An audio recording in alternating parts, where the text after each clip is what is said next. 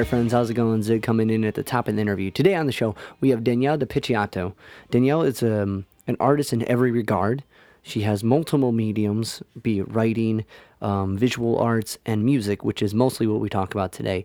She was a big influence on the early techno scene in Berlin, and her stories of the early Berlin techno scene are very inspiring and hit home with a lot of like punk ideas and this idea of making your own music and taking the harsh environments and making them beautiful. Danielle has a new album out called The Element of Love. It's available on Bandcamp and soon will be available on most platforms.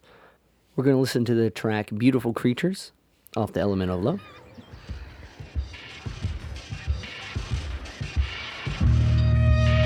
I believe we are superheroes in writhing amnesia, riddled by arrows, bound to a lie, blind to the abyss. Our wings torn with halos of doom, dressed in black, shrouded in gloom. We are superheroes with X-ray vision that confine themselves to the collision of mundane experience with petty power and everyday yellow press trash towers, preferring the security of a regular job than saving the world from a lynch mob.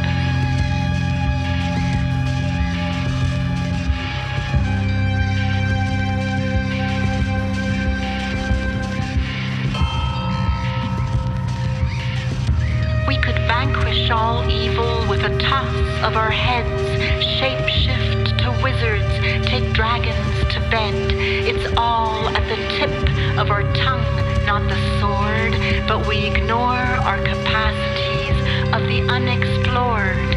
Kryptonite rays ablaze in our hearts and instead trail the dull shine of phone and computer parts, listening to the complex lies of apes that revise truth as an advertised Bluetooth phone booth. We are superheroes in turmoil, thrashing and crying, entrapped in the mortal coil.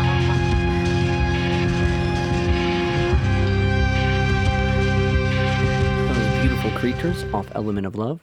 This podcast is mixed by Studio 44.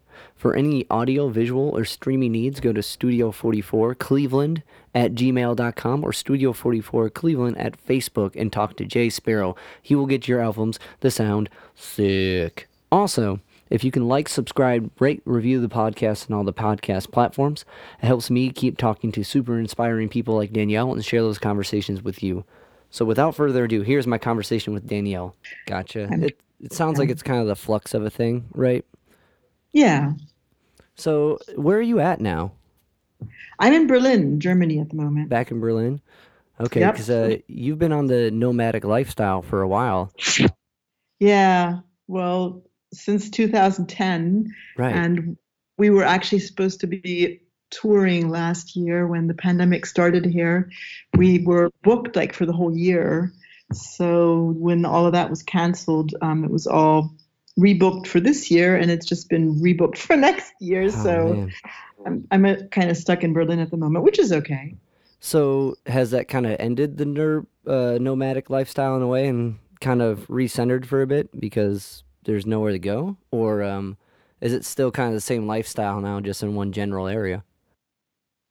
Well, no, it's actually it's interesting because it's the first time in years that I've been in one place for such a long time. And I kind of enjoyed it because I realized how exhausted I was. I mean, constant traveling, like jet lag, especially the last years we were like touring in New Zealand and Australia and the States and Europe. And I was just tired all the time. So it was actually kind of relaxing to be stuck in one place. And I have a studio here that I got, so I could just putter around and, I recorded my album, I wrote a graphic novel, and it was nice being able to just take time. Right.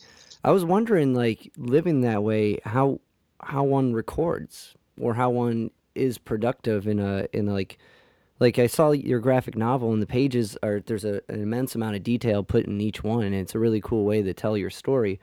But that takes time and effort and to be in one spot to do that. Like Yeah. how does she do this on the road? Like it's hard enough to like I mean some bands, write tunes and rehearse during sound checks and stuff, but to do something with that much detail and that much focus when you're constantly moving had to be a had to be a feat. Um so Yeah. has sorry. Yeah, it's pretty exhausting. I mean, when we started, when we became nomads, I kind of before that I would do things that were a little larger. Like if I was drawing or painting, I'd do pretty large things, and I also did objects and stuff, And so obviously, when the decision was made that we were going to become nomads, I kind of decided, okay, well, I'm going to just have to like, reduce my sizes, and I just, do small drawings and recording. Well, I've recorded basically everywhere in hotel rooms, on the beach, at friends' places, in the train, anywhere I can. I mean, with nowadays with Live or whatever program you work with, you can basically do it anywhere. So I guess it also adds the atmosphere that I have on my albums that I recorded them in so many different places. Because your music does have this vast space, which is musically like space and music in an art. It's such a big deal, and it's hard to fake that. It's hard to manufacture space in a pure way. True, true. That's interesting that you say that. Yeah, it's true because it's interesting that you say that because it's something that's really important to me too. And I work a lot on that to be able to really have that in my music. Well, it definitely comes through, and like I think part of like the Berlin early techno scene was kind of like space was kind of a big deal. So to kind of jump into your history, you when did you move to Berlin? In '87. 87, and you were living in New York before, right? Yeah. Okay. And so musically in New York, what was going on? Was it like the no wave scene? Yeah. Lydia Lunch, Jim Thirlwall, Fetus, Um, those things. Yeah. Contortions? Yeah. Now, were you seeing live music that time, or were you playing in New York?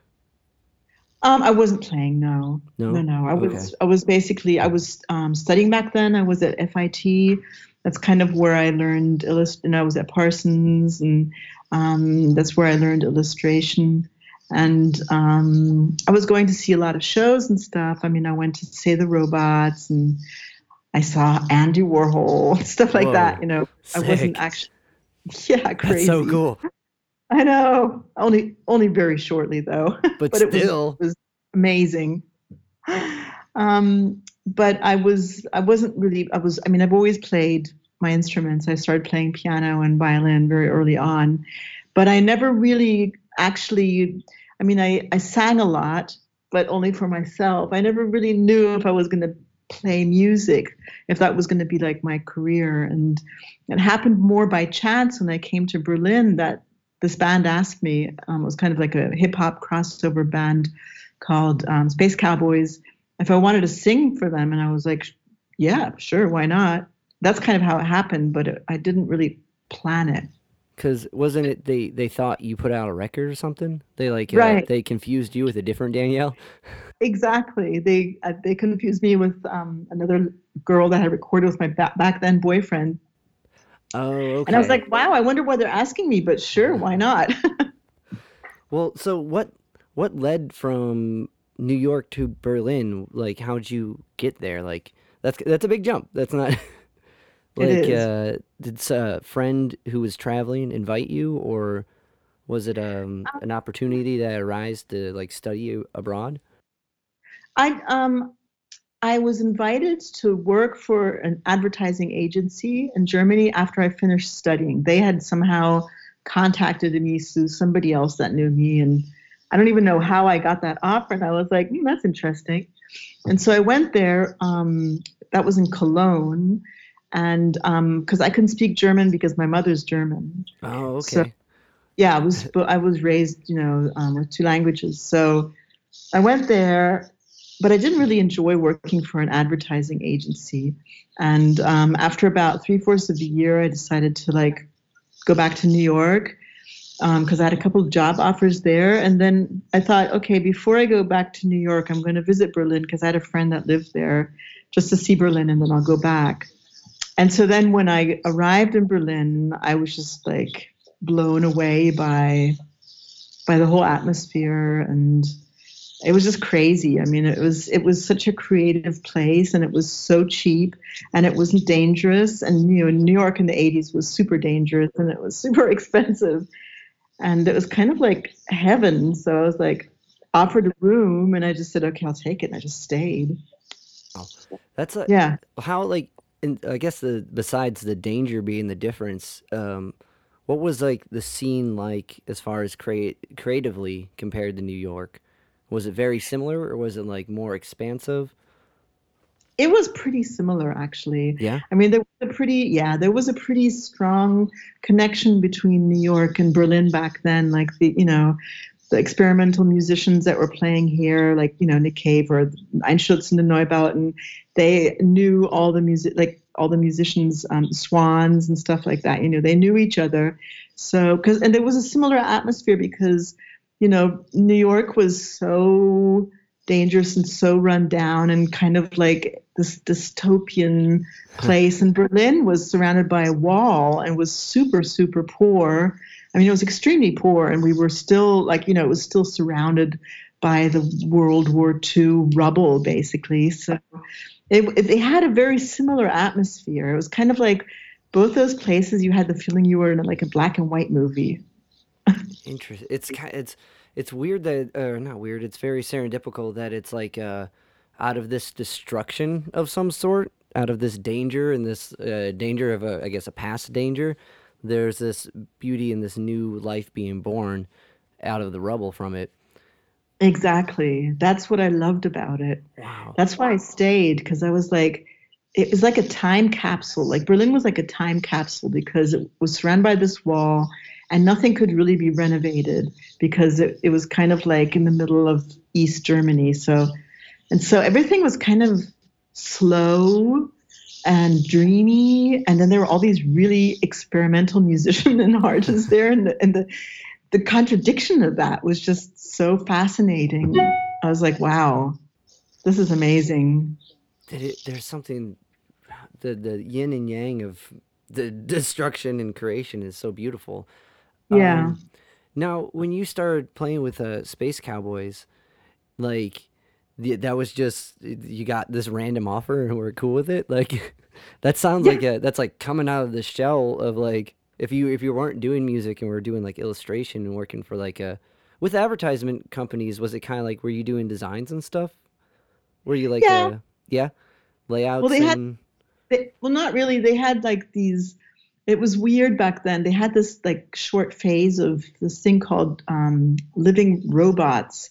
And so they had people like models that were supposed to act as if they were robots. okay. And they asked me to like design their surroundings and their costumes and like the whole atmosphere. So it was kind of surreal. I had to like make these really odd objects for them and stuff like that. So in a way, it was kind of fun, but they hardly paid me, and it was so much work. And I don't like advertising, so Right. It's um, very yeah. well, we need to get more people in. How can we reach the older people? Can you make an older looking robot suit? Like what? But that kind of from what I understand of the early Berlin like techno scene, like there was all these clubs. Like I read something about this club. I could get the name wrong, but it's called UFO, and it's Uh-huh. kind of Yeah. where okay, cool. So it was where like some early acid jazz got or acid jazz acid techno got started, and It was like acid jazz. Yeah, oh yeah, acid acid jazz. okay, Yeah, absolutely. and Um, like and it's that club was just like a basement for the first like birth of it. The first rendition of it was just a basement that would redefine itself like every weekend. It seemed like it or every like whenever a big show would be, they would have like a whole different setup, from what I understand. And if you're going into it with that skill set, it'll make sense. It made sense, or makes sense why that seemed to resonate with you. Well, I mean, like I said, I'd always done music. Started doing music really, really early. And I was always interested in music. And I always loved writing, all kinds of stuff. So I was really, really interested in especially the music scene in Berlin and also the art scene, design and all that. It just kind of disappeared pretty quickly because it wasn't really my thing. So my life has kind of always been in a way that I discovered things by chance. I kind of made little detours until I suddenly was on the right road again. And so with Berlin, just that was the right place for me at the right time. And I kind of met, because, it was surrounded by a wall. So you met DJs and you just met everybody within a week. So like within a week or two, I basically knew everybody there. And because it was such a destroyed and kind of underground city, a lot of the clubs and a lot of the bars were in basements and in like illegal places and stuff like that. And I started working in cafes and bars pretty early on. So in that way, luckily, I was able to experience these early techno clubs, which basically started out with me and a couple of friends doing illegal parties with Acid Jazz, my then boyfriend, because it was a completely new music and nobody else really knew about it because it was from England and from Detroit. And my boyfriend back then was a DJ, so he started getting a couple of early records and they was like, hey, come on, let's do parties with this music. And we were like, cool, this is really great. This is deconstructed music. And that's how it started. And the UFO was basically this like tiny little basement. You had to open this like trap door in the floor and then climb down this kind of chicken ladder, like this really wooden thing. And there was no other way to get in and out. So actually it was like really dangerous. But of course nobody cared. And it was big enough to hold about, I guess, 100 people, really, really tightly packed. And it was incredibly dirty. We only had like a little board for the bar, like a piece of wood and stuff like that. And the DJ, I think he was like in this weird kind of closet thing that didn't have a door because it was so tight. And it was just crazy because, it was so intense. Like the first people that discovered that music in Berlin, they were so enthusiastic that people would just go down in that hole and dance for, I don't know, 2 days. Well, time. If you're in this basement and you can't see the outside world, time had to be like this weird, relevant thing. Like with trancey or techno music, like it kind of relates in a way to space, like we were talking about, but instead of like openness, it can like fills it with like eighth notes and 16th notes, and it kind of becomes like its own like one note space in a way. Exactly. So it's trance music is really I can see how it really locks people in where they're really into the moment. Yeah. Wow. That's crazy. That's so punk rock. That's like all the house shows where the scenes start is always in the basement. It's so it's so weird how like big movements of music and style and creativity and art come from the underground, come from like the dingiest and dustiest, I guess, if it's in a basement. I'm sure there's a fair amount of dust. Oh yeah. Places and like, cause yeah. With your boyfriend at the time, right? You guys did the Love Parade, which was a fairly big deal of spreading that music around. Yeah. Yeah. I mean, that basically came from like, we had a couple of reasons for doing that. One was exactly because we were tired of those dirty basements. Fair enough. We're like, let's do this somewhere where we're not like covered in cobwebs when we go home and completely, dirty with dust and all that. That was one of the reasons. And the other reason was also that we'd always been fascinated by, those Rio de Janeiro parades where they dress up and they wear those great costumes and they're dancing to their music. And we always wanted to go there, but we never had the money. And then one day my boyfriend said, you know what, why don't we just do it here with our music and our costumes and our dresses or whatever? Because I was doing a lot of club wear back then too. And I was like, that's a great idea. And so then we started thinking about how to do it because, I mean, nowadays it's pretty normal to have people doing stuff like that. But back then it was like really unheard of. I mean, to organize a parade in Berlin. I mean, Berlin didn't really had a terrible history of parades. And it was a Yeah. kind of subject. So, so the new one's kind of a oh snap is a having to pull off. Did you guys just Yeah. kind of do it? Did you have to get permits or anything, or was it just Yeah, we had to get permits. And okay? then because we were kind of like, we were living in a city that was surrounded by a wall. And living in a city like that, where, we were living in an apartment right on the edge of the wall. So when we would look out of our kitchen window on the third floor, we would look over the wall into East Berlin. Whoa, And there was this kindergarten, and I could always hear the children like, laughing and playing and stuff. And it was so creepy because you knew that they were over there in a completely different system and they would never be able to come to where we are. So when we were thinking about it, we were kind of saying, this new music is so great. And the great thing about music is that it just flies over everywhere, it right. flies over any wall. And so then we said, we should really actually do this as a demonstration, not against something, but for something, for music and for freedom and for all those kind of things. And that's how we came to the idea of doing the parade. And so the first time we did it, Berlin back then was super like, everybody wore black suits and was like, like Nick Cave, very black dyed hair, very serious and stuff. And we put on these really like streetwear, colorful clothes, and we started dancing in the street. And they were like, that is so uncool. But then they kind of noticed how much fun we were having. And at one point they were like, hey, can't you do it again? And then next year we want to be part of it. Even the guys dressed up in black, looking down, want to have fun. Like, Right.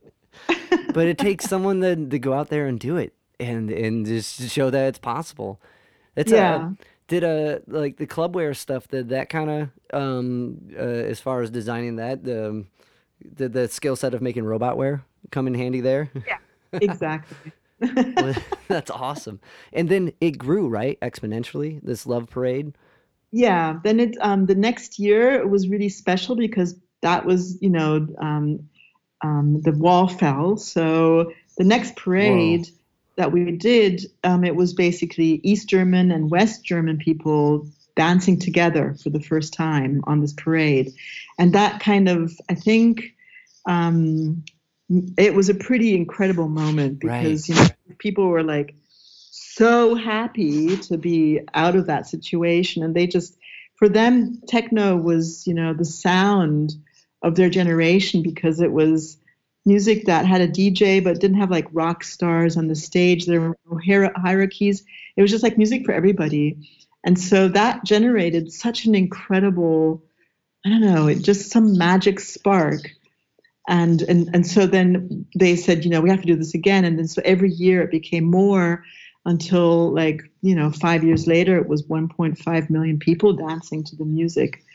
And that was pretty incredible because, we were dancing down those big streets that Hitler had been walking down 50 years before. So it was kind of like a purging through Right. music. It was interesting. That's beautiful. That's so surreal to like within the second year of doing this thing you guys kind of just did for fun in a way to like Yeah, be celebrating this beauty and this love and bringing these people to like the noise, the muffled noise that was the neighbors on the other side of the wall. You're now welcome in that party. You know what I mean? Not that they weren't, but there was just a physical barrier, and the yeah, to be immersing in it and just be in this.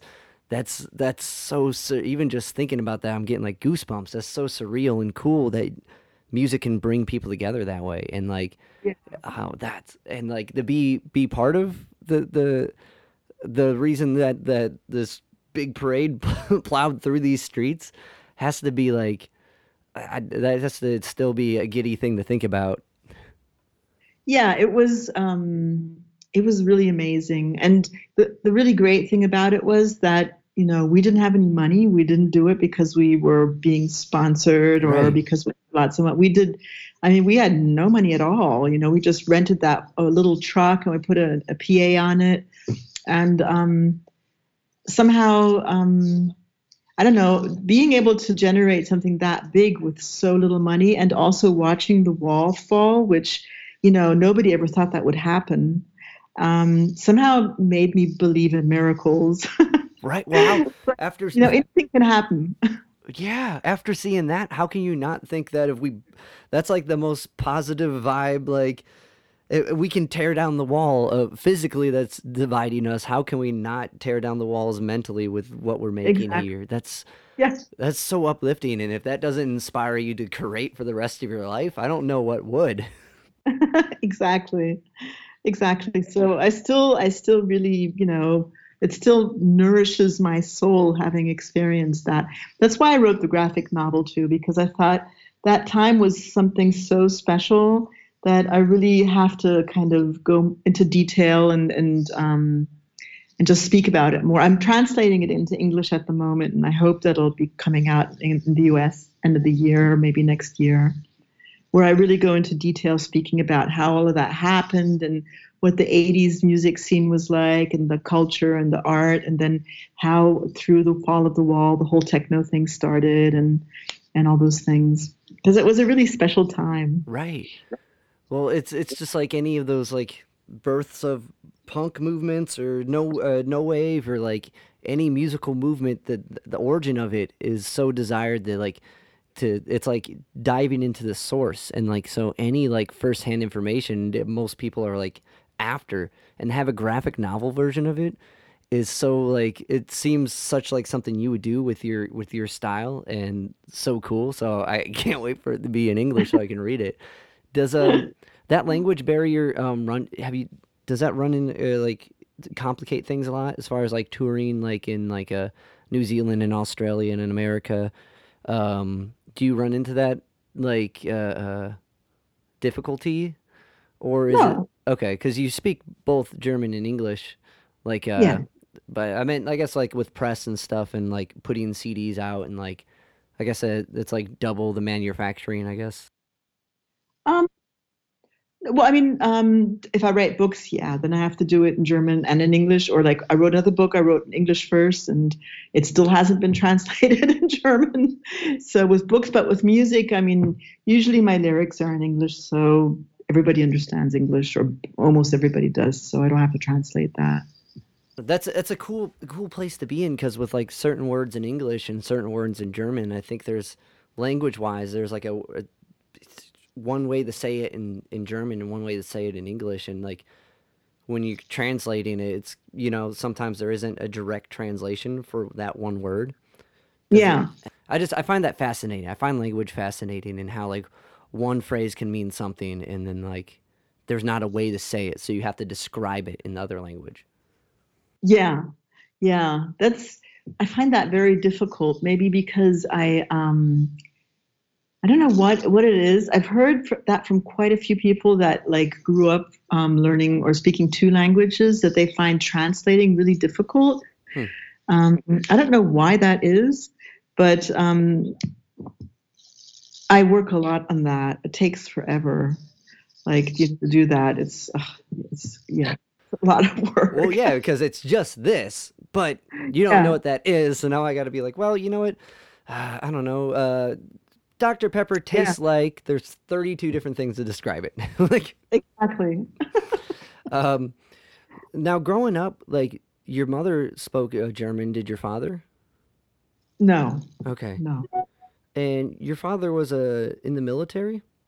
yeah, So were you moving around a lot all the time. all the time? Uh, Yeah. I mean, I was born in Tacoma, and I think we left after a month or something, and then we were in Denver, then we were in Chicago, and then we were in Washington D.C., and in between he was stationed in Korea and then in Germany, Wow. and then it was just like Yeah. nonstop. I think So we moved 13 times by the time I was 12. like when you're that young, you're taking so much in and like to have your environment constantly moving. So that must have made the nomadic life decision fairly easy because that was kind of Yeah. like home in a way. In a way, yeah. I mean, Berlin kind of was when I moved to Berlin, it was the first time that I actually stayed somewhere for that long. I moved there in 87 and I stayed there until 2010. I'd never been anywhere that long. And that was interesting, but I mean, for me, traveling is a pretty natural state. Like I don't know, like I feel at home almost everywhere. I'm really easy in that way. So I guess but I didn't enjoy traveling that much when I was a child. Like I had to change schools all the time. Right. And with my last name, it's like, Oh, yeah. I imagine teachers being like, Danielle. right. And just like when you're younger, you're trying to grasp how the world works, and like when you're like always constantly on the move, it's kind of your world, and you know what I mean. Like going to school is kind of like the learning the extension of like the social interactions, and jumping to all these different places. It's always different. Like, oh, we Yeah. don't we don't have recess here. We have 15-minute breaks or what, you know what I mean? Just like little things like that kind of set up how you interact later on, or how you like manage your time or your work ethic. And it's something I don't think anyone, like, you don't like consciously think of when you're going through a school like that, but it kind of does roll off later. And Yeah. so was it to be in one place, was that difficult? Like when you initially decided to stay in Berlin, or was Berlin just so exciting that it felt like you're moving around all these places because there's just so much going on? It was so exciting. It was just insane. I mean, it really was. It was like nonstop. Part because also in Berlin, there's not like there's no time where clubs close, so you can stay Oh. out for a week and party for a week, and it's normal. So it was like nonstop parties, nonstop shows, nonstop events, people working. Everybody had five bands. Everybody was like doing music, doing art, writing, making their own clothes. Like everybody was like a I don't know, interdisciplinary artist. And it was just like nonstop. I mean, it was so excessive. It was just insane.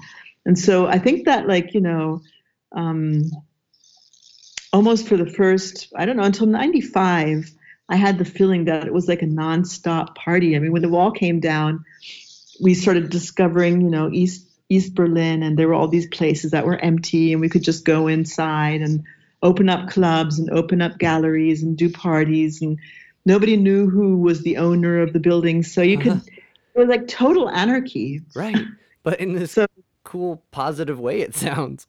yeah, it was super positive. That's something that I've often thought about because, nobody could really enforce anything because nobody knew who the owners were. Nobody knew, like, it was all being figured out. They were like, trying to figure out how to put everything together again. And nobody really used that to destroy or to be negative. Everybody was kind of like super positive and just making things pretty. Like, let's look, there's an old factory here. Let's go inside and decorate it and do some kind of party or a show or whatever. It was super positive. It was pretty amazing. That, like, with that space, because you would think people would be trying to assert, like, this is my spot. This is what I do. Now have a thing, but to have it Exactly. be so, like, accepting is, I'm having trouble fathoming it. Like, Yeah. because maybe I'm being a little bit pessimistic, thinking like, oh, it would go south quick. But I guess it just speaks on volumes with how things were, and then just to have stuff open up.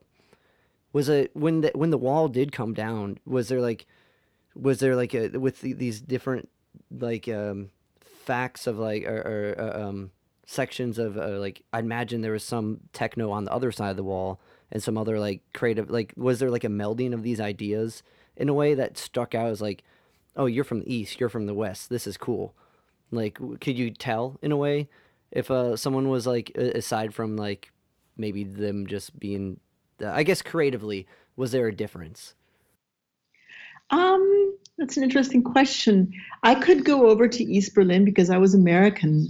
It was Okay. much easier for me to be able to go there than, for instance, a real Berliner, like my ex-boyfriend or even my husband. Now they're both real Berliners, Right. born in Berlin. And for them, it was really, really difficult to be able to go to East Berlin. But for me, it was super easy. I would just go through Checkpoint Charlie. And I met this other American girl who knew a couple of people there pretty early on, like I think in the third week that I was in Berlin, and she had a little motorcycle, and so she would always take me over, and I got to know all kinds of musicians and artists, and I was really surprised at how similar in a way things were.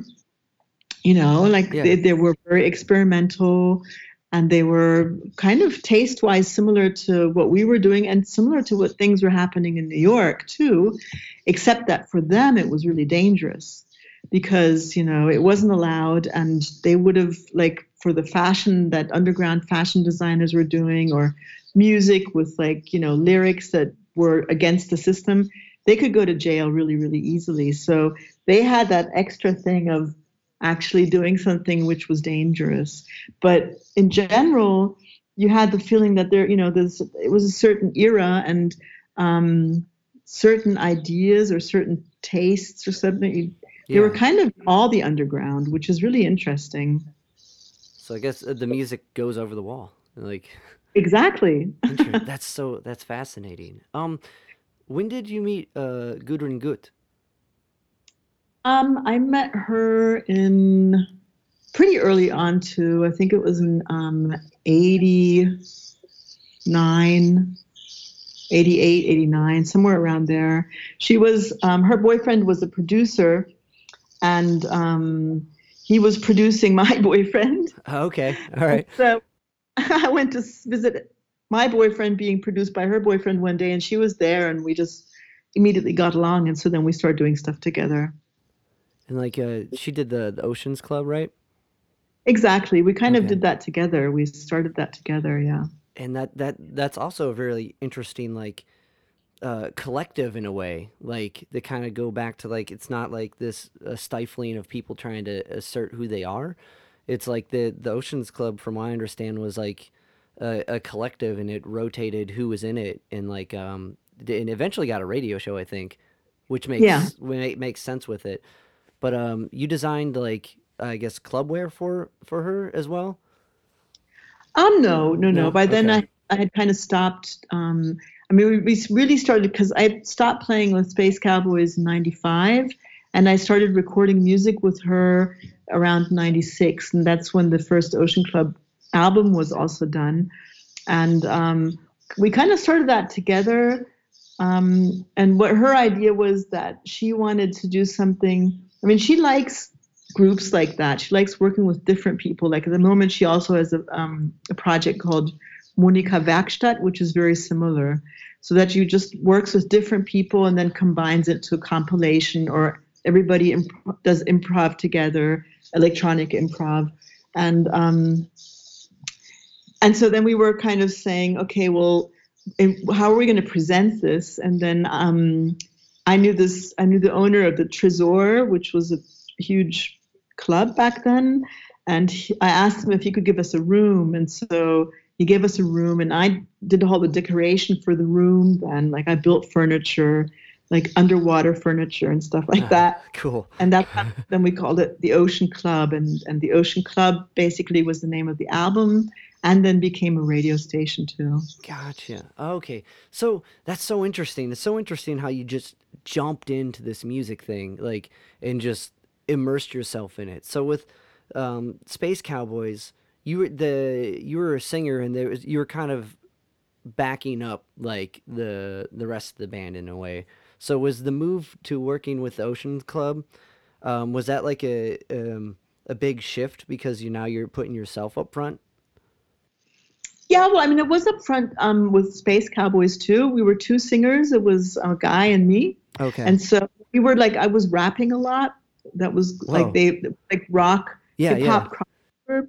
So, and I've always, like I said, I've always liked writing. I used to, like when I was really young, I wrote tons of poetry, and then when they asked me to be part of their band, I was like, wow, rap is interesting because it's kind of like, the lyrics are kind of like poems too. So that really was up my alley. But um, when Gudrun asked me, trip hop had just come up. I had just heard Portishead for the first time. Okay. And I was like, wow, I like this even better because it has that kind of like surreal, dreamy style. And it's also kind of lyrics are really important for it. And so working together with her, because she was back then already electronic, I was like, wow, I really like doing this electronic work with this kind of lyrical thing. So it was kind of like a transition from going from hip hop to trip hop and then electronic music. Mm. And yeah, That makes sense because that space is starting to become more clear or exactly. more vast in that next step. Exactly. Yeah. Was there any New York hip hop influence that made that jump into just doing hip hop easy? Or Well, I always liked garage music. I loved it. When I was in New York, there was a lot of that going on. And I mean, that doesn't have like lyrics or rap or anything, but I like that kind of like bassy kind of rhythmic music. And so I like that with hip hop too. But I really like dreamy stuff or kind of also melodies and stuff. So at one point, it was just a little too. Um, I don't know. I don't know how to put it. It wasn't surreal enough for me. Gotcha. Well, it makes that space is clearly heard in everything that you've done prior. Yeah. So it makes sense that you found the space you wanted to be in and immersed Yeah. yourself in it. Diehaut, Die Haut. Diehaut, Ah, um, Die Haut. Diehaut. Uh, Yes. so when did you start working with them, or because that had like Nick Cave, right, and Kid Congo Powers? Yeah. When did that come Um, about? well, Die Haut was basically an instrumental band that would invite singers to participate and sing for them. And they were all of them had other bands too. So the guitar player later on became the guitar player for Einstürzen and Neubauten, and like I mentioned, Berlin was everybody kind of knew each other in Berlin, and so to be honest, back then I was doing stuff with all kinds of people on the side besides Space Cowboys and Gudrun. So they just asked me if I wanted to sing on one of their albums, and I was like, sure. So everybody was kind of singing on everybody's albums back then. That's so cool. It makes that collective thing. It's easier to be immersed in something and want to support it if you're a part of it. Like, Yeah, and yeah. that's amazing. That the I scene mean, was like Berlin that. had that collective feeling a lot. I think it still came from that feeling of being an island, within a wall, and Right. people were used to thinking that way. It took a long time. I think it was actually only end of the '90s that people started thinking in like a kind of competitive way. That's maybe more like other places. Because that's when it started becoming more expensive and jobs were hard to get. But before that, when it wasn't that expensive, people weren't competitive, and everybody was like, "Hey, I've got this project. You want to sing?" Or, and everybody would. Kind of reminds me of Detroit, actually, because I have a couple of friends in Detroit, and they say a similar thing. They say that everybody in Detroit has like 5 bands, and they all sing in each other's bands and stuff. For the little that I've experienced playing in Detroit, it seems to be true. Like, when was the last time you were there? When was the last time you guys In, played there? in Detroit, Yeah. I think it was about 4 or 5 years ago. I can't remember. I think it's 4 or 5 years ago. Art gallery. No, it was a really nice club called Trisonniferous. Okay. It's a really long name. That's not, oh man, I was like, there's this art gallery venue there called Art of Armageddon Beach Party, which I don't know, Oh, seems up the vibe of what we've been talking with. And those guys uh-huh. have been there for a minute. I was gonna be like, that'd be a crazy world connection right now.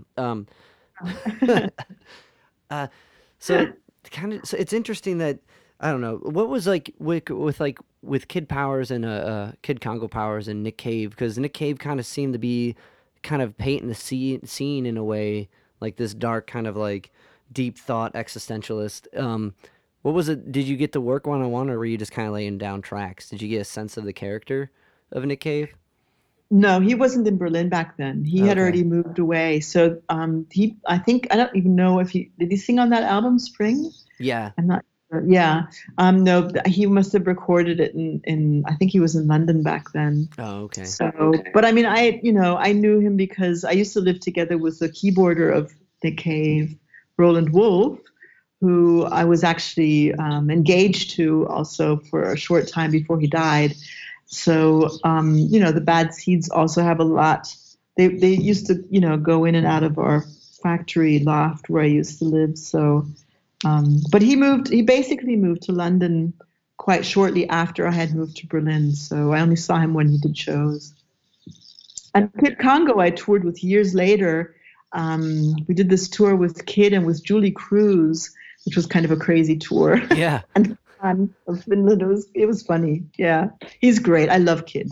Yeah, no, and he's still active, and he's coming up with all these cool records, and he's such a charismatic character, like Totally. so cool. He just put something out too that Yeah, with what's the name of his group? But Pink, it's super Pink like Month. a well, oh yeah, Hodge Bandy's super dancey. It's like an EP Yeah, that's got a pocket. yeah. Um, He's amazing. I love him. He was one of the first people I met actually in Berlin because he was Roland, who was the keyboarder of Nick Cave, best friend. So he would always come to our factory loft and hang out there was this big red sofa and we just sit on that big red sofa. It was this huge loft, huge. I mean, it was really huge. It had like 10 rooms and it was kind of, I don't know, it was just huge. And it only cost like $15 a month. And we were 5 people and we had all the space. So there was like nothing except 15 guitars and a refrigerator and a couple of mattresses and stuff. So we used to hang out on the red sofa with Kid. Nothing but space and time to be creative. That's awesome. Yeah. What was it like? Did you ever get the show like friends from the states? The Berlin scene when you were in it. Like, did you ever get to blow your friends' minds by being like, "Oh yeah, this is normal. This is normal life." And a week of partying goes, and then like, what happened? Did you get to share that experience? Yeah, of course. Yeah. What was Yes. what was the reaction? Like, were people just like, "What? What did I just endure?" Like, Well, a couple of them actually moved to Berlin immediately, just like I did back then. They were just like, "Oh my God, I think I'm going to stay." this is it. This is it. Yeah, yeah, Awesome. Did you ever meet yeah. Adele Bertay? No. Okay, she was a singer in the no wave scene from New York who moved to Berlin momentarily. That was just Okay. around the same time. It sounds like, um, Uh-huh. but kind of shifting gears. So like, this your music like slowly seems like it built up and more atmospheric stuff came in, and like this space was created. And like, when did you meet Alexander? Because you guys' album list is fairly dense, and like that space is there in all these records as well. Yeah. Well, we met pretty early on too. I mean, basically, when I moved to Berlin again because of Roland, who was his best friend. So Neubauten were in the factory loft all the time, and we were good friends. But he always had girlfriends, and I always had boyfriends, and then but we always kind of like we started collaborating around '95, where he did a piece of theater, and I was doing like the set design or whatever. And then in like at the end of the 90s, the beginning of 2000, 2001 was when we seriously started collaborating. I had been invited to do like this installation, this art installation in a museum. And I wanted to have live music, and he was doing a lot of experimental live music back then. So I asked him if he felt like doing something together with me. And so we did it together, and it was so much fun that we just kind of took it from there. And we were doing a lot of, for the first 6 or 7 years, we did a lot of like audio visual stuff where we would do music together, but I would also do huge stage sets and do readings and stuff like that. So it was pretty interdisciplinary. And it was a lot of fun. It was kind of like an experimentation of like, how can we work together? Because, you know, I kind of came from my side of the music spectrum and he came from his. And then we kind of just, you know, worked on it until we kind of suddenly found a sound that was really good. And we've kind of been concentrating on that ever since. So Is that sorry, I didn't mean to cut you. Yeah. So basically it's kind of like the album Perseverancia. Yeah. That was where we felt, that's the sound we've been looking for. But we did a couple of things, albums and stuff before that, which were still kind of searching for that specific sound. Gotcha. Because like it seems like at least with like a record like the Hitman's Heel, it's a much it's electronic, but it's got a lot of like acoustic instruments in it. Was that kind of the influence? Was for with Alexander was like bringing in like some of these more like folk instruments into songwriting, and like it seemed like a concept record itself. So that might be a not the greatest example, but. Well, it was kind of because he really likes Americana, like a lot. And he used to have a band called Yiva Mountain Boys where he would do a lot of cover versions of songs, which is actually really, really good. And he's a great singer. And then so we were like, well, you know, maybe we should try doing an album kind of in that direction. We did it and it was a lot of fun, but for me it was too structured. So I was like, you know, I really I think that I need to be less structured because I don't really want to do ballads. And he doesn't come from, I mean, you know, Neubauten are not ballady at all. Right, so obviously right. he's not from that direction either. So it was kind of like a concept album, but it wasn't perfect for us. So we continued working on it. And actually, we recorded Perseverancia at Joshua Tree.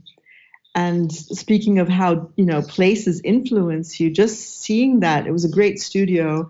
And it had this huge glass wall. And while we were kind of like jamming, we just saw the desert in front of us all the time. And that really kind of automatically gave us that space. And it just opened all the doors. It was pretty amazing.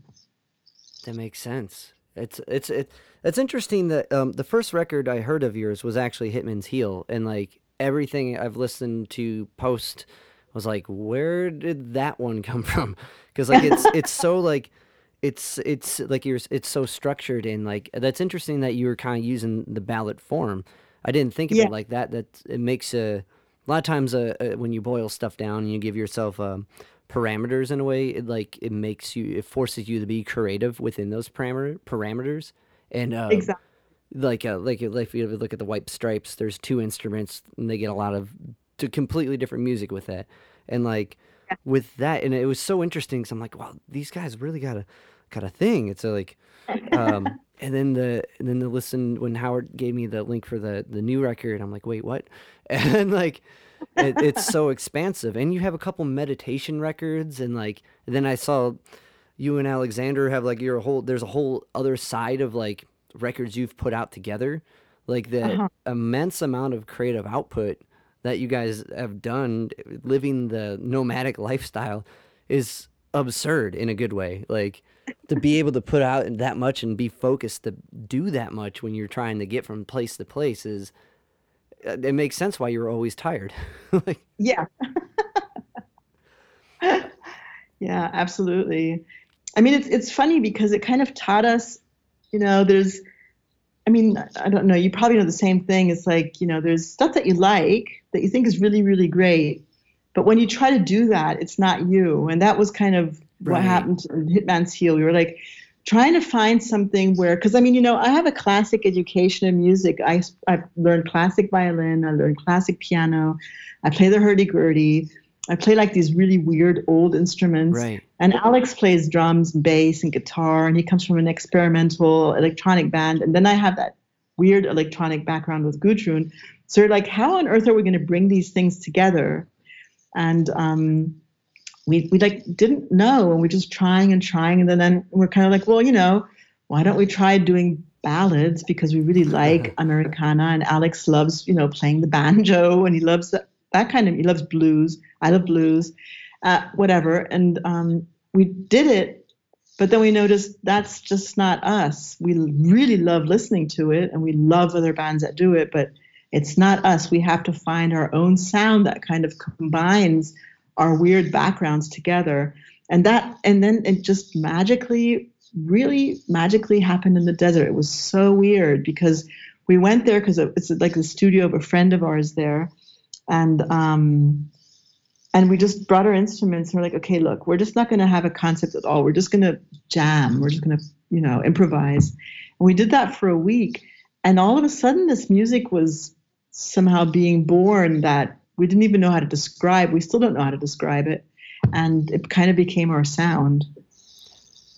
A couple questions with that. Like, when working with Gudrun, when like you came in with like this classical, like kind of at least traditional, imagine with playing piano and violin, you get a kind of a basic concept of harmony and like how a Right. traditional theory, and like I know it's different compared to like the rock band world where it's like improvise using B flat pentatonic roll, but like with the classical attempt, it's a little more structured, and like and with like I know with No Wave, and from what I've picked up on, like diving into understanding the techno scene, like it was almost kind of the opposite. Like you went in with not knowing anything like like traditional theory wise, and you're just creating.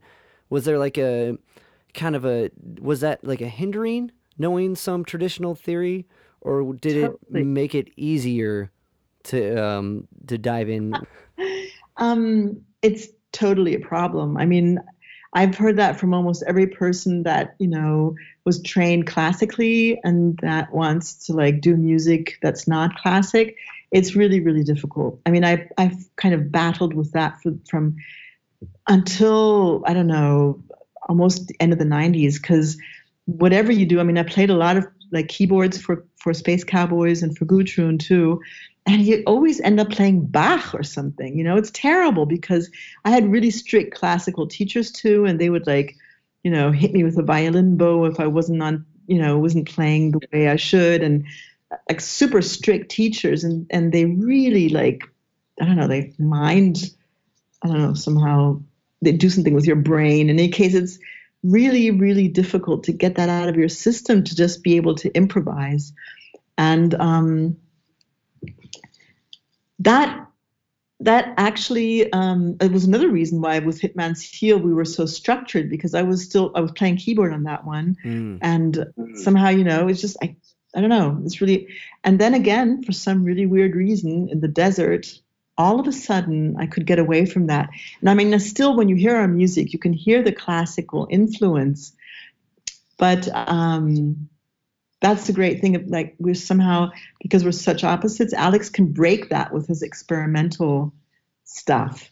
And then I'm really into sound. Like I love weird sounds. Like really, that's my electronic side. I love odd sounds. So then when he becomes too perfect, because he's a really good bass player and he's a really good drummer too, when he becomes too perfect, I kind of break that with weird sounds. So we kind of do each other the favor of kind of breaking down whatever the other person is doing that's too structured or too perfect, like, too clean or whatever. Yeah, you can depend on each other for taking it out there. Like that, this groove's Exactly. good. Check this out. Like Right. that's that's working in the spaces that are created in between the groove, like in the what Exactly. can lay on there, because like that's a to have like a very structured thing, or even if you looked at it like in sense of a melody and harmony, like if you're playing a song where there's a lot of chords, the melody's going to be fairly simple, or if there's a lot of melody, the chords are going to be pretty simple. In a way, Yeah. it's like an interesting way to play with that, but with more grandeur sounds and like so that's Yeah. wow, like that definitely had to be like a mind trip to get out of that rigid like I can see where like when you first start playing something as taxing as like a violin, like the posture and the approach is very specific to get a desired sound, right? Yeah. Like the technique is crucial for that instrument. And you have to have that dedicated being hit with maybe not being hit with that's pretty rough. I don't know, that doesn't I'm surprised music stuck with you with that. That sounds traumatic. But It was. I didn't actually want to play violin again, and Alex forced me. I had kind of said I'm never going to play violin. I hated it right. because it was so traumatic, and I was only playing keyboards and singing with Space Cowboys and with Gudrun. I was like not. I mean, I played with Malaria, Gudrun's band once. I went on tour with her in the States, and I played at Limelight with violin, and I hated it, and so. Then Alex started pestering me. He was like, "You have to play violin." And he was like pestering and pestering me for years. And then at one point, I was doing it. We were doing a project with Mick Harvey from the Bad Seeds Yeah. with for theater, and then somebody said, "Oh, we could really use a violin here." And then Alex looked at me, and I was like, "Okay, was, was it girl." was it easy to pick back up? Not really. It took me a little bit, but for some odd reason, all of a sudden. I started using it more like a sound instrument than the classic way of playing Okay. violin. And I tried doing that with all my instruments, like not playing them the way you're supposed to play.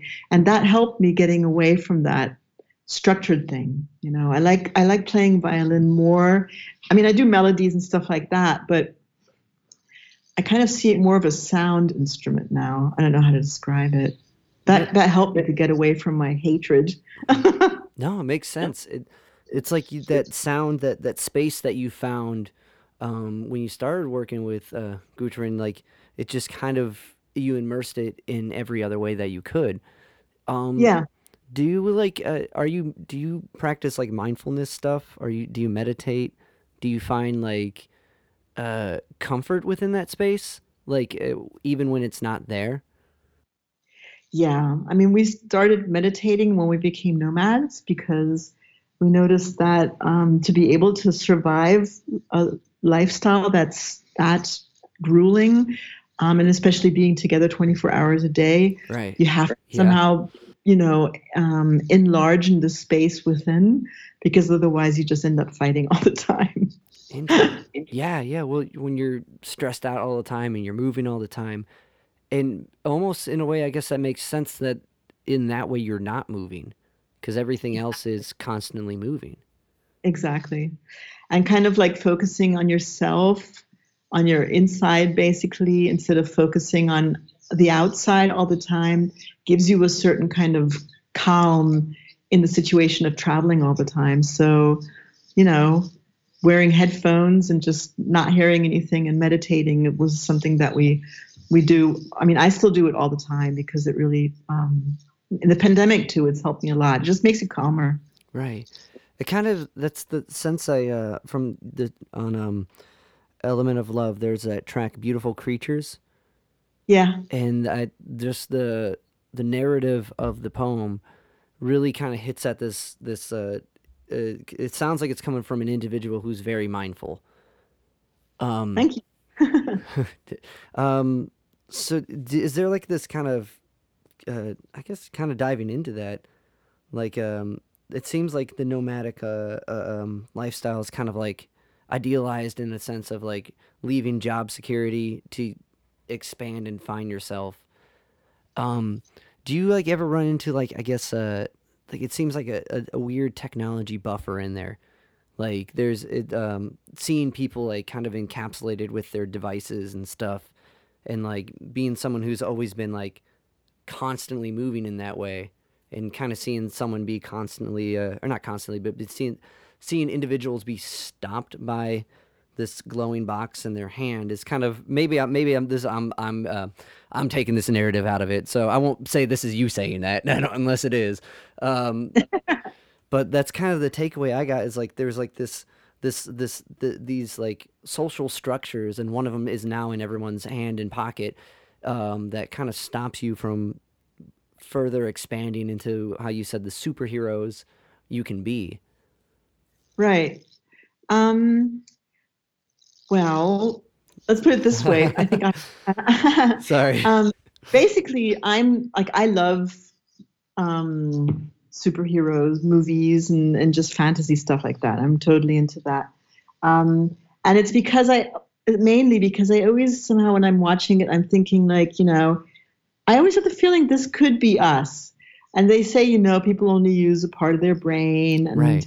and all of those things. And I've experienced some pretty miraculous things. And I always have the feeling that we're not really, using all of our potential, and that we get distracted by so many things that somehow are probably meant to distract us, because if we weren't distracted to such an extent, we might actually, do totally different things than we're doing.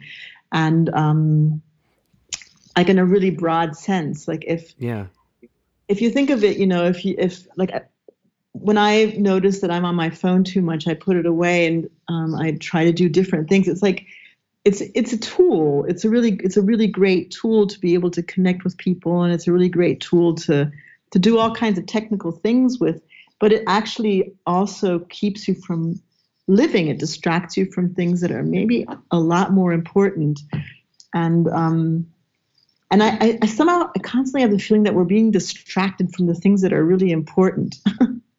I feel like the industry and all these things that we're told that we should do, like, earn a lot of money, have all these things and whatever, that they're actually distractions from things that could be even greater, but, that we don't see because we're constantly being distracted by the capitalistic maybe world. The ideal concept of what success is, or what a Exactly. successful musician looks like, or artist. Exactly. And when I moved to Berlin at the beginning, it was nobody had any money, and you didn't really have to work because everything was so cheap. I mean, $15 for an apartment, a huge factory loft, you could earn like you just have to go to a cafe, work once a week, and you'd have enough money to pay your rent and food. And it kind of like that's why Berlin got its reputation of being such an incredibly creative place, because everybody was just, doing art, doing music, writing philosophy, reading philosophy. And there was such an incredible wealth of ideas, and it was so opulent. And the more people have to race after, being able to earn money and all that, and have to just to survive, and only have that little box to look at in between, it's like everything's been narrowed down to some things that aren't actually even that important if you come down to, think about it. Right. So, I mean, one of the really incredible things about the nomadic life was that we gave up our house and we basically sold everything we had. And we had a lot because Alex and me, we liked collecting stuff. And so we had like something like 600 boxes or something. It was completely insane. And, we ended up with like a tiny storage room where we just kept a couple of instruments and art stuff. And the crazy thing was that, then we started traveling and we didn't miss any of it. And I was like, wow, we didn't expect that. We're probably going to miss everything. We didn't miss anything. And I was like, okay, if you don't miss these things, then why are they so important? That's a good point. Like, I guess that's fascinating, because like when you're in one spot and you kind of design your environment, right? If that couch wasn't there, I would miss sitting on it. You know what I mean? Like, what would I sit on? Like but when you're constantly moving and always kind of in flux and in the moment of where you're at, you're not really thinking about that couch because Exactly.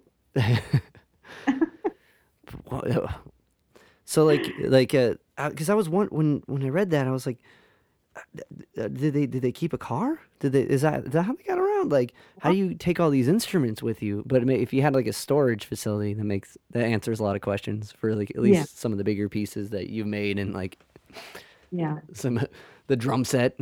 Like exactly.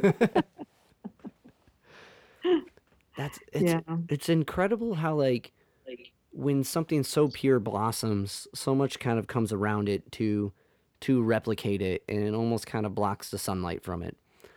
And yeah, I think that's really really inspiring that you guys chose to completely rearrange how you think of living to preserve that purity and like and go on a crazy adventure if anything. yeah. Well, I don't know. I don't know how you feel, but I feel so manipulated nowadays. Like, by these insane rents and the way things are, and one is told this is the way the music industry is, and this is the way that is, and this is the way that is. And I've never liked people telling me that. I've always liked inventing my own world, and I've always thought that it's nice to be able to afford the things that you want, but what's a lot more important to me is the content. That's why I love language so much, because I think that language can give you so much. And I just don't like having to spend so much money on things where I'm like, I don't actually think that it's I don't know, like, I work for a month and I can barely pay my apartment. That just doesn't make sense. That shouldn't be that way. And it just came to a point where we were like, we can't take it. It happened that we were in Canada. We toured for like a month in Canada. And we got home and all the money we had earned, we had to pay for our house. And we were like, this is ridiculous. This just doesn't make sense. This isn't life. We want Right. to we want to see if there's something else out there where it's more humane. And so then we said, okay, let's just, try it. And it's the apartment you weren't at, so it's just paying it to have it there. Yeah, Wow. exactly. It was always Yeah. empty. I was That's like, that got doesn't make sense. it's got to be like a mind just even like dealing with different currencies and stuff and trying to put it all towards something that's somewhere else. And Yeah, I think that's what leads to the acceptance of doing taking the mundane job that you know is always going to be there because yeah, to tour it's such a it's such a commitment to maybe make nothing, and when you're doing it like money is almost as long as you can get to the next gig. It's like the people and places are like the real pay from it. You know what I mean? Like last night was all right. The Tuesday night was sweet in Vancouver or whatever. Like you know what I mean? Like, and it's a different type of reward every night until I guess you're thinking about the end result of like, well, how do we get back home or how do we?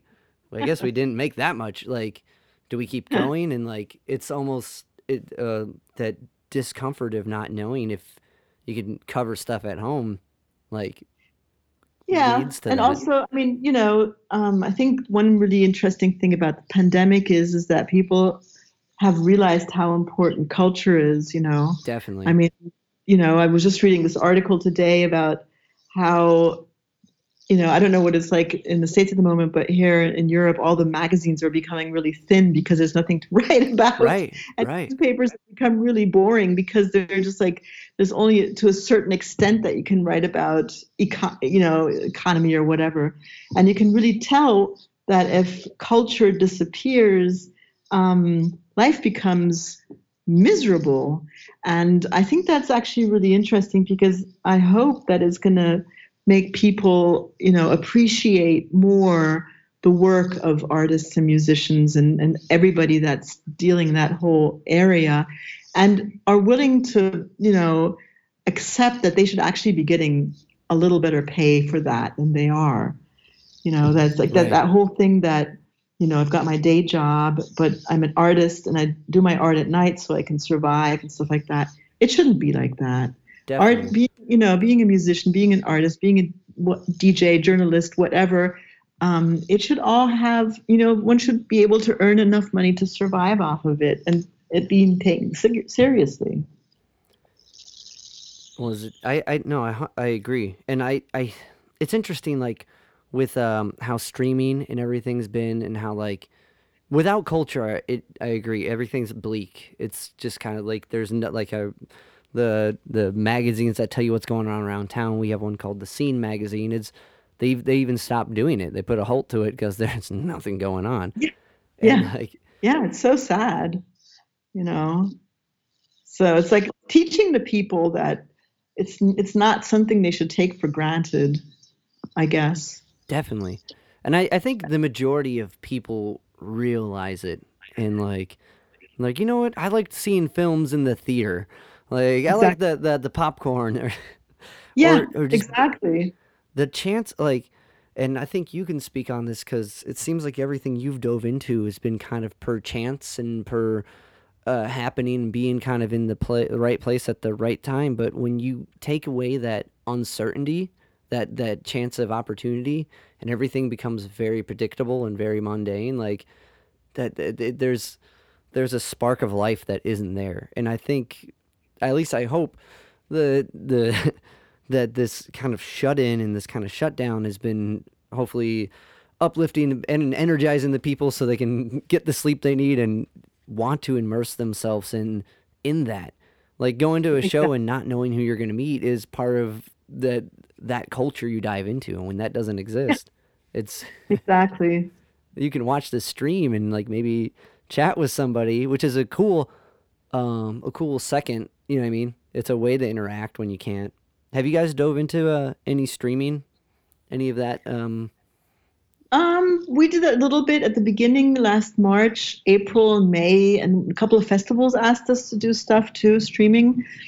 But then you could tell, like after about half a year, that people were like, at the beginning, lots of people were watching it, and then Right. you could tell they were being like overwhelmed by all the things they could watch, and I think everybody was getting kind of tired of staring at their computer too. So we thought, we'll take a break from it. Makes sense. Yeah, I don't. I've been helping out local venues and streaming for them here in Cleveland, and like um, even doing streams. I'm like, I want to see a show. Like, I Yeah. get to see it, but I got to watch the screen and switch all the cameras, and it's it's cool, but not as cool. And So like, you have bands playing, and basically, and then you stream them in the club? right. So like, have you guys ever played in Cleveland?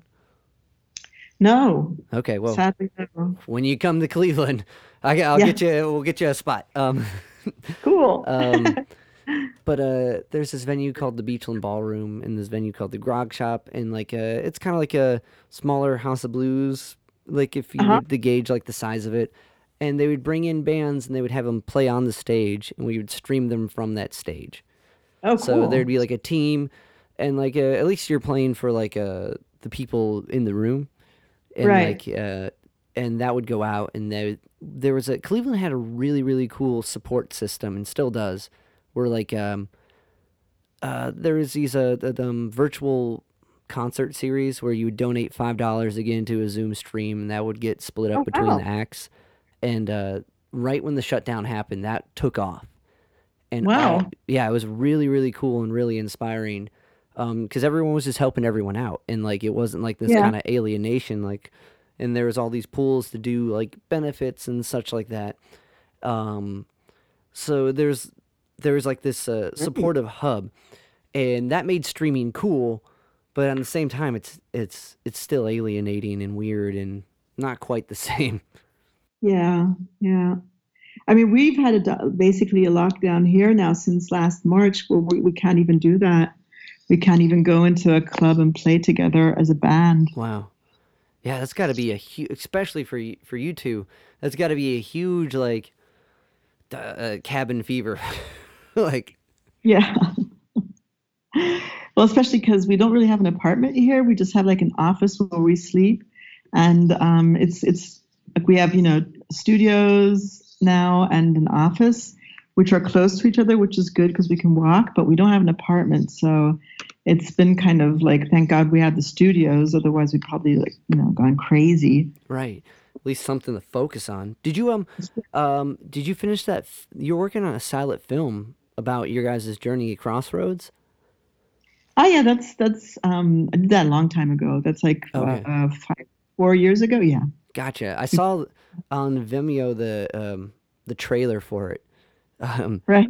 and like so has like to kind of segue for one more like topic at least with like film, have you dove into any like film projects, because that's a really thing you can focus on when you're stuck in one spot.